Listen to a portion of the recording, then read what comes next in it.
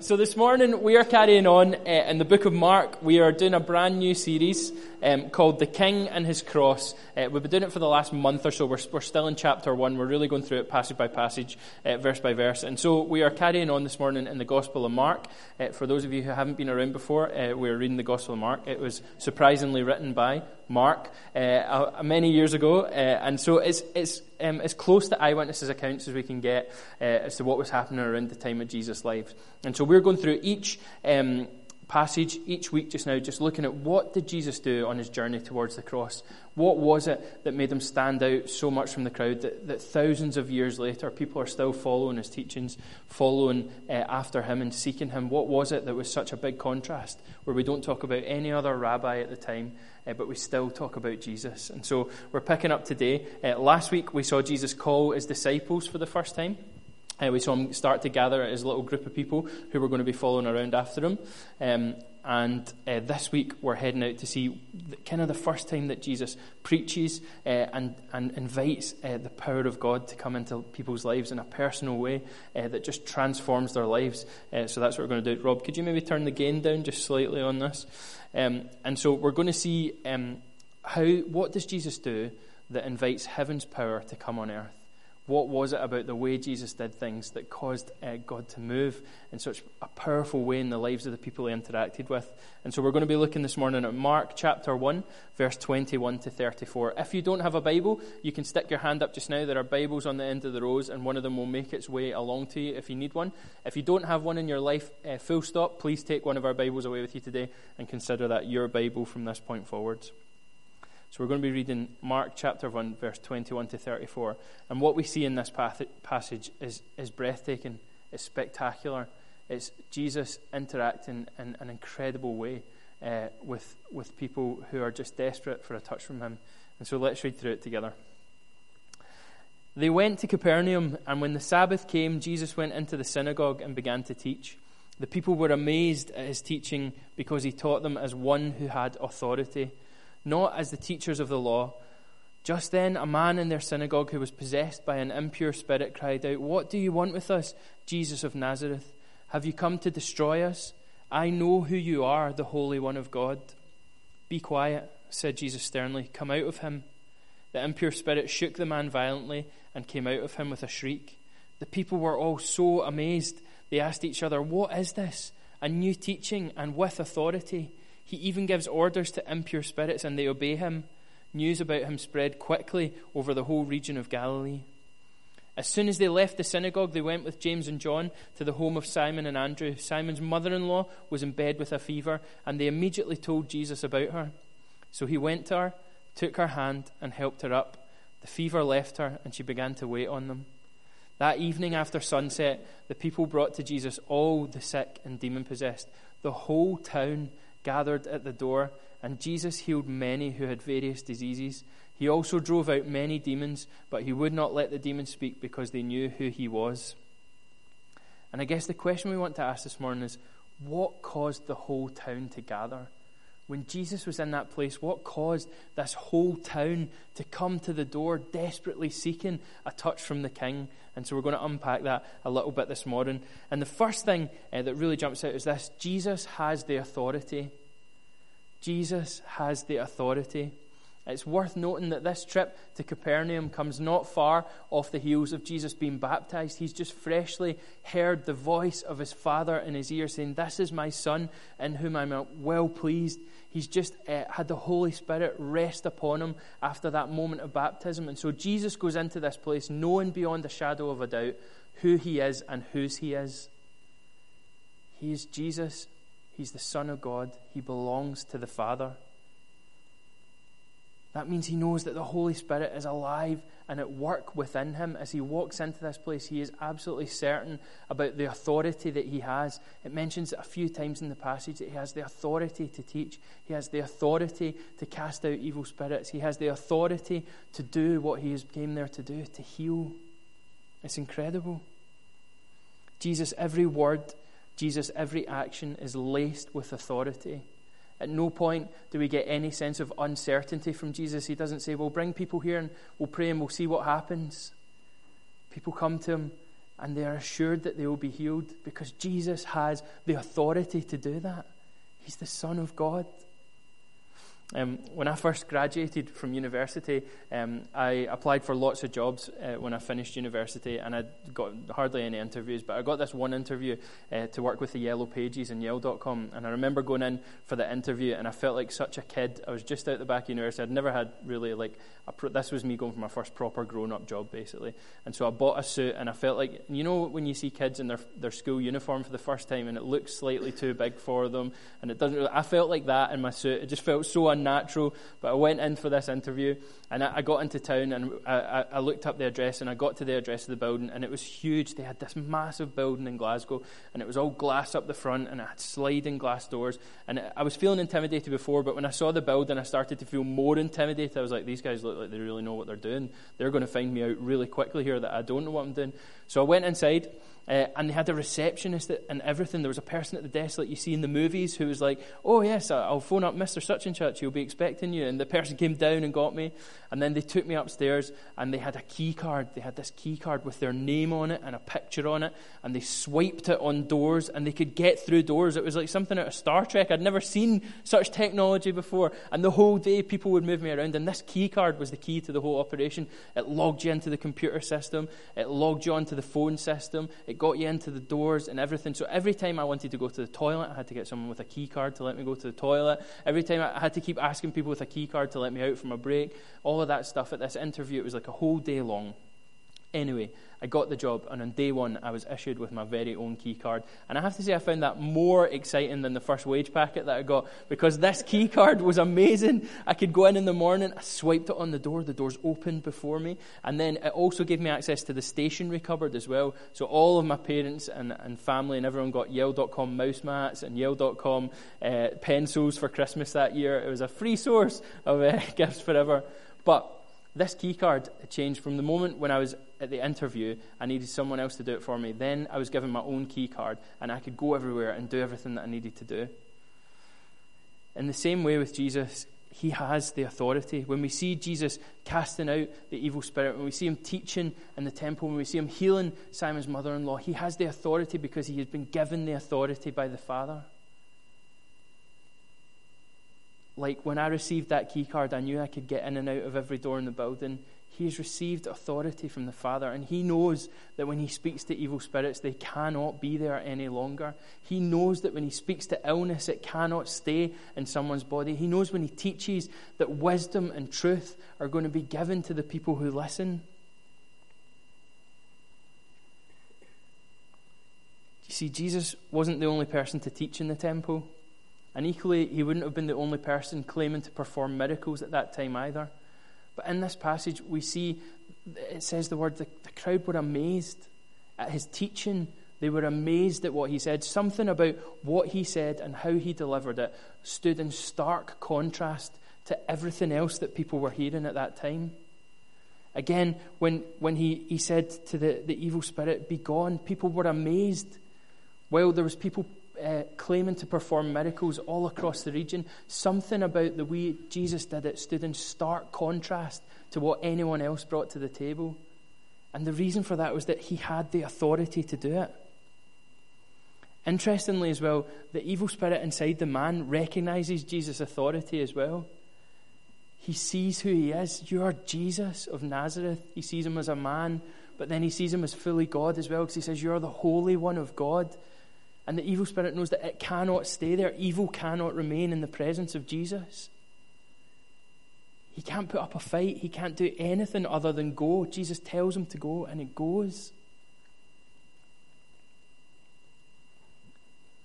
In John chapter 1, verse 14, we hear about who Jesus is, and it says this: "The Word became flesh and made his dwelling among us. We have seen his glory, the glory of the one and only Son who came from the Father, full of grace and truth." Jesus was God's very Word incarnate, walking and talking and breathing life into the people that he met on a daily basis. He was the Word of God. He had the authority to speak and to bring God's heart for each and every person to every situation. So one of the reasons that the crowd gathered at the door is that Jesus has the authority. He has the authority, and people recognize that. There's something different about the way he's doing things, and they want to gather and see what's going on. And maybe for some of us in the room today, we desperately need to know that Jesus has the authority over the things that are going on in our lives. Maybe for some of us today, we're really wrestling with illness and sickness, or we've got family members who are really struggling with illness and sickness. And what we read in the Bible is that Jesus has the authority. We can seek him. We can seek him in those moments where we have nothing to bring to the table. Jesus has everything to bring to the table. Maybe for some of us, we're struggling with our thoughts and how we think about ourselves or how we see ourselves. And again, Jesus has the authority. It's his word that stands true. His voice stands in stark contrast to all the other voices that we'll hear, because he has the authority to speak into our lives in a way that nobody else can.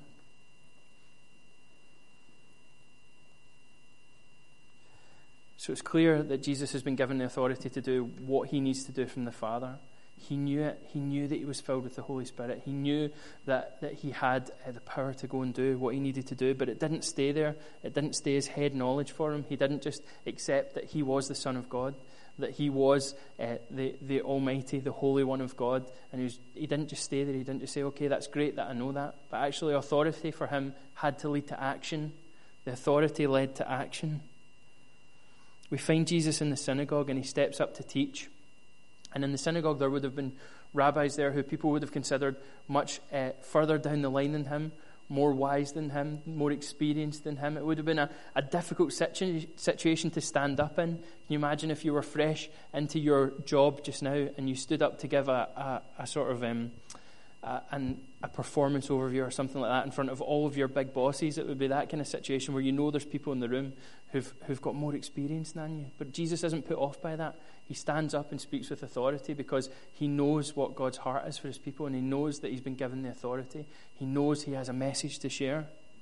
Again, when the man with the impure spirit stands before him and calls him out, in that moment he could have just backed down. He could have just said, okay, I don't want to cause a scene, we'll just go, that's fine. But he doesn't.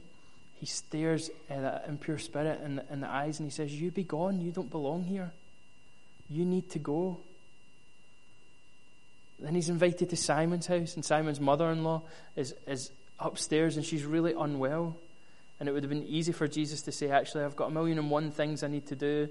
Or it would be easier for him to say, actually, that's quite a big thing to heal somebody. I'm a bit tired after all the preaching I've been doing today. But he doesn't. He goes directly to her bedside. He just grabs hold of her hand and she's instantly healed. For her, she encountered the unlimited nature of heaven's resources right there in her bedroom, because Jesus' authority led to action. He went to her. He brought a personal touch from God right into her bedroom when she was lying there with the Lemsip and everything else, trying to get over a fever. It's incredible. He's compelled to action. It doesn't just remain a sense of self-important authority that he has. The authority is leading to action because he's compelled by compassion. He's come from the Father, so he knows the Father's heart for each and every person he's encountering. He doesn't see strangers coming up to him looking for something from him. He sees lost sons and daughters that the Father is desperate to bring back into the family. The authority had to lead to action. For my 5th birthday, I received lots of exciting gifts, but for some reason, and I'm still not entirely sure why up until this day, one of my relatives thought it would be a good idea to give me a dog made entirely of marzipan. I don't know why they chose that. I don't know. Can we do a quick straw poll? Hands up in the room if you enjoy marzipan. Hands up if you definitely don't enjoy marzipan. It's the Marmite of the confectionery world, isn't it? Some people love it and some people hate it. Anyway, my aunt gave me a marzipan dog, and I hate marzipan. The thought of eating it would literally make me sick. And so my family assumed that they would then get to eat the marzipan dog, but I was not for that because this was my marzipan dog.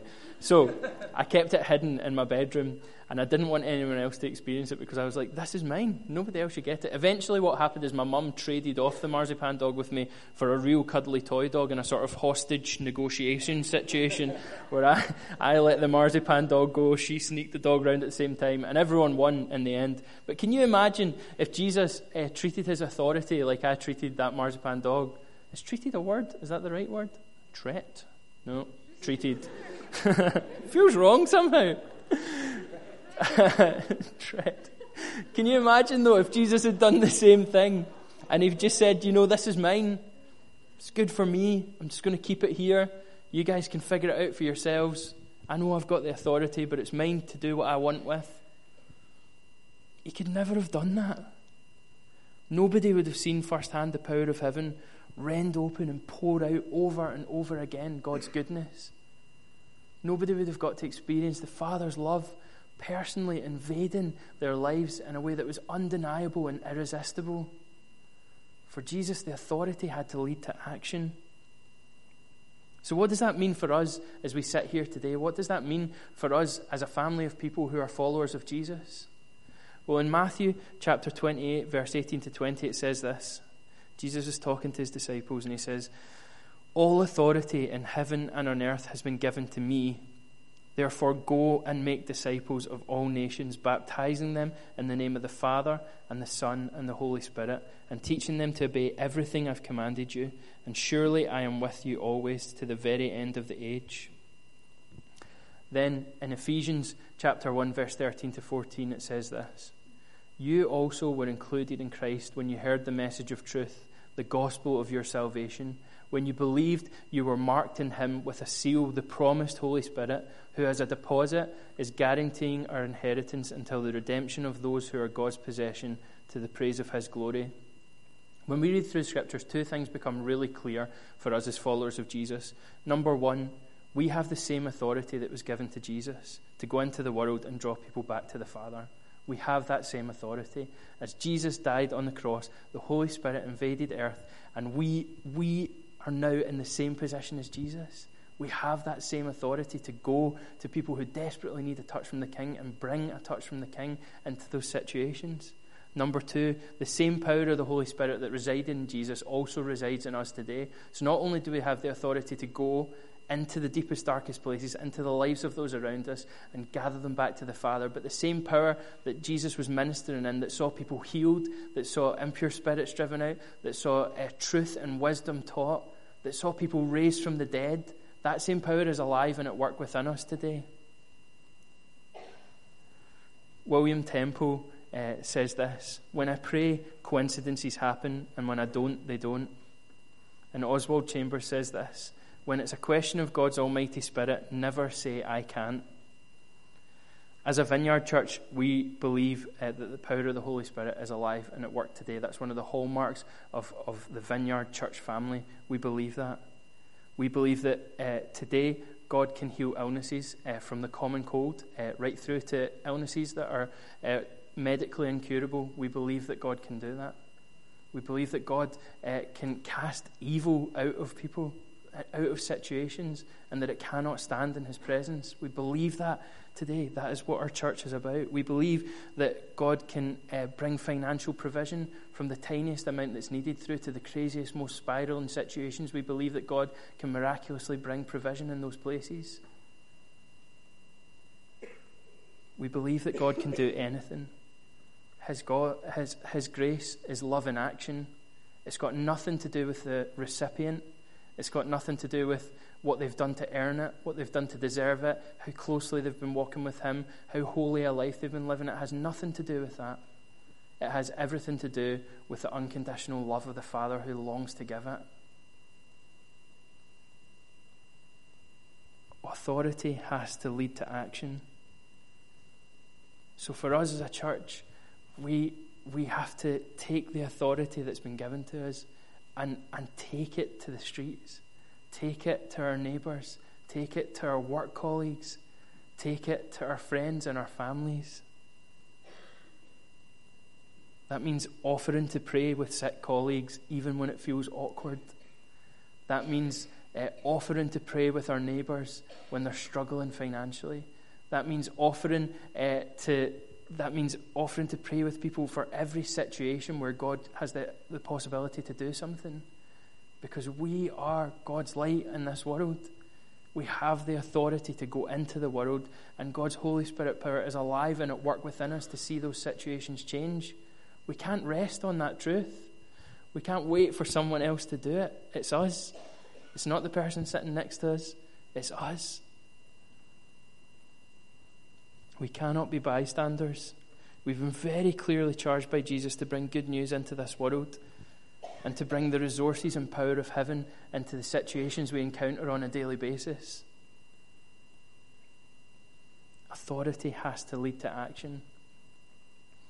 And so finally then, we see in this passage, Jesus has the authority. His authority leads to action. And the result of that is that the whole town gathers. The whole town gathers. Not a few people, not most of the people, not some of the people, but the whole town gathers to see what Jesus is doing and what he's all about. It says that evening after sunset, the people brought to Jesus all the sick and demon-possessed.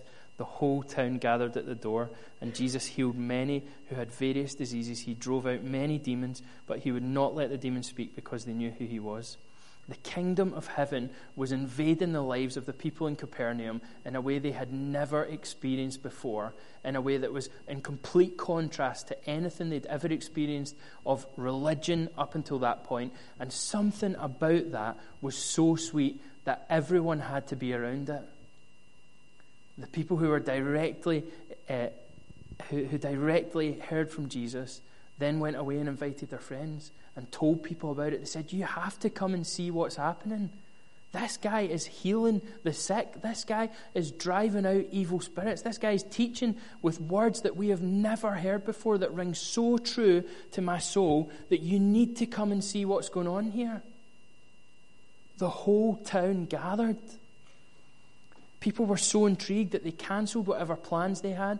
They got babysitters for their kids. They did everything they could to make sure that they were at Simon's mother-in-law's door to see what on earth was going on with this guy.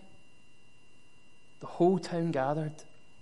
A few years ago, I had the unbelievable privilege of going out to Iris Ministries in Mozambique. It's led up by a woman called Heidi Baker. You might have heard of her before. But for those of you who don't know her, Heidi Baker, she's an American lady. And a few years ago, she heard God speak to her really clearly and say, you have to go and love the Macau people. And she had no idea who the Macau people were. So she had to go and research, and she found out they live in Mozambique. It's people who are native to Mozambique.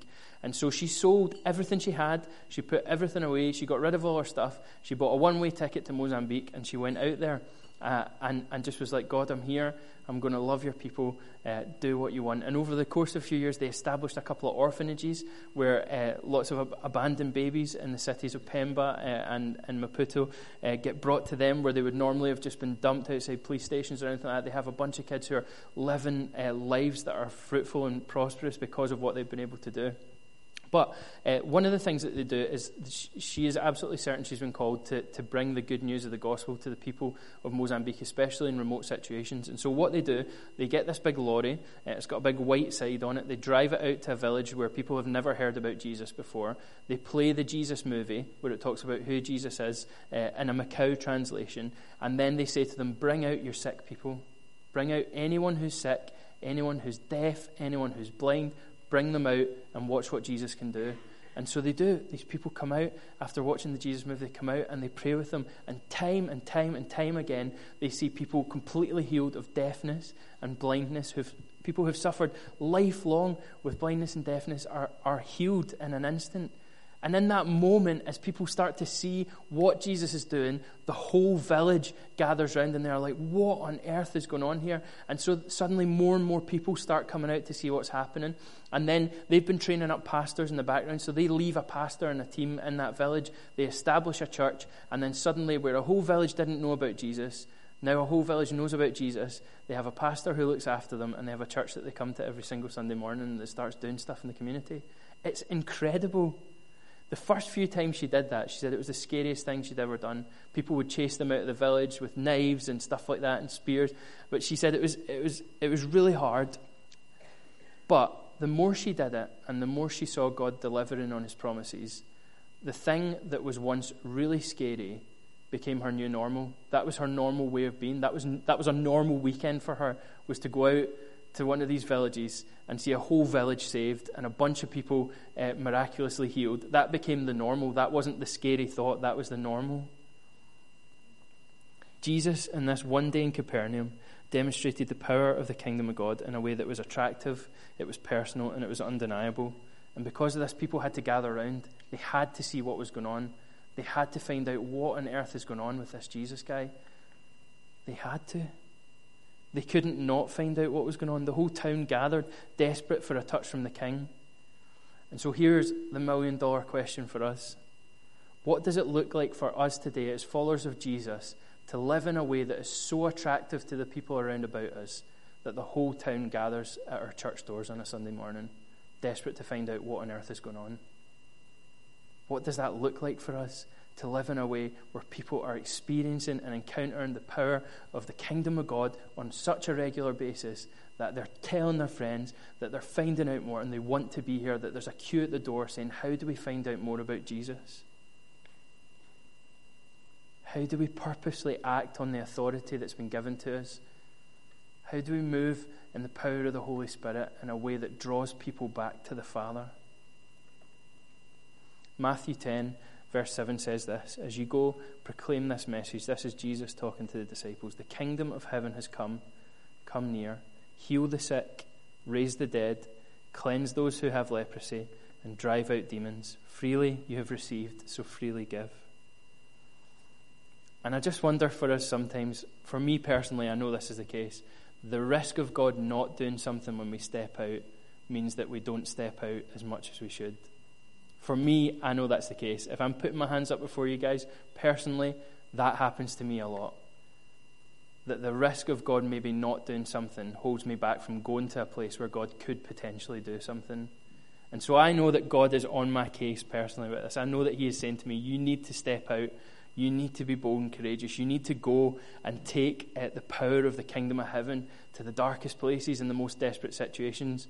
And I wonder if that's not just a word for me this morning. I wonder if that's something for us as a church that we might have to wrestle with and grapple with a little bit. We live in the tension of the now and the not yet of the kingdom of heaven.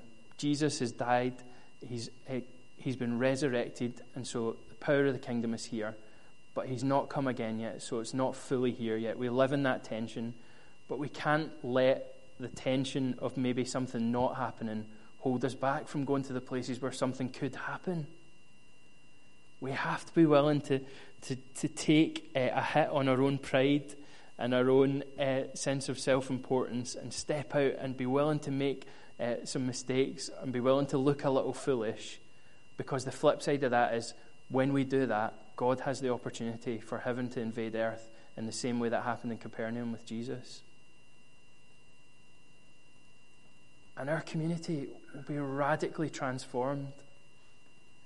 You know, can you imagine if for our neighbours, we start praying for our neighbours, one of our neighbours says, I've got the flu, or I've got this thing going on and I can't seem to shift it. And so we go to the shop, we get them some Lemsip, we take it around, we chat at the door and we say, hey, got you some Lemsip. You know what? I believe God can heal you of this right now. I'm your neighbour. I believe in Jesus. It'd be really weird if I didn't pray for you. Can I just pray for you quickly? And we pray for them. Can you imagine if your neighbour just miraculously gets healed of their cold or flu in that moment? Heaven would have invaded earth in their life in a way that's almost undeniable. You know, can you imagine what it would look like if we were so purposeful and persistent in praying for the breaking of addiction in our community, that it was something that we did not let go and that we took God's authority into, and that all of our local drug dealers turned up here on a Sunday morning, convicted of their guilt, not knowing where else to go but to the church? Do you not think the whole town would start gathering if something like that happened? And so there's a challenge for us. This is a moment for us. We don't want to just do church. We want to see heaven invade earth in a way that is undeniable, that is attractive, and that draws people back to the Father. We want to take the authority that's been given to us. We want to live in the power of the Holy Spirit at work within us to see this place changed.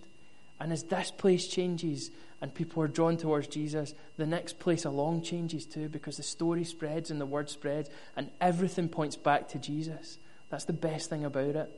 It's nothing to do with our skill, how well we pray, how close we are to reading our Bibles or anything like that. Nothing about how great we are. Everything points back to Jesus. And people are drawn back into a relationship with the Father, and their eternal destiny is changed forever. I want that. Do we want that? Do we want that, though? Do we really want that? Why don't we stand and we'll pray together?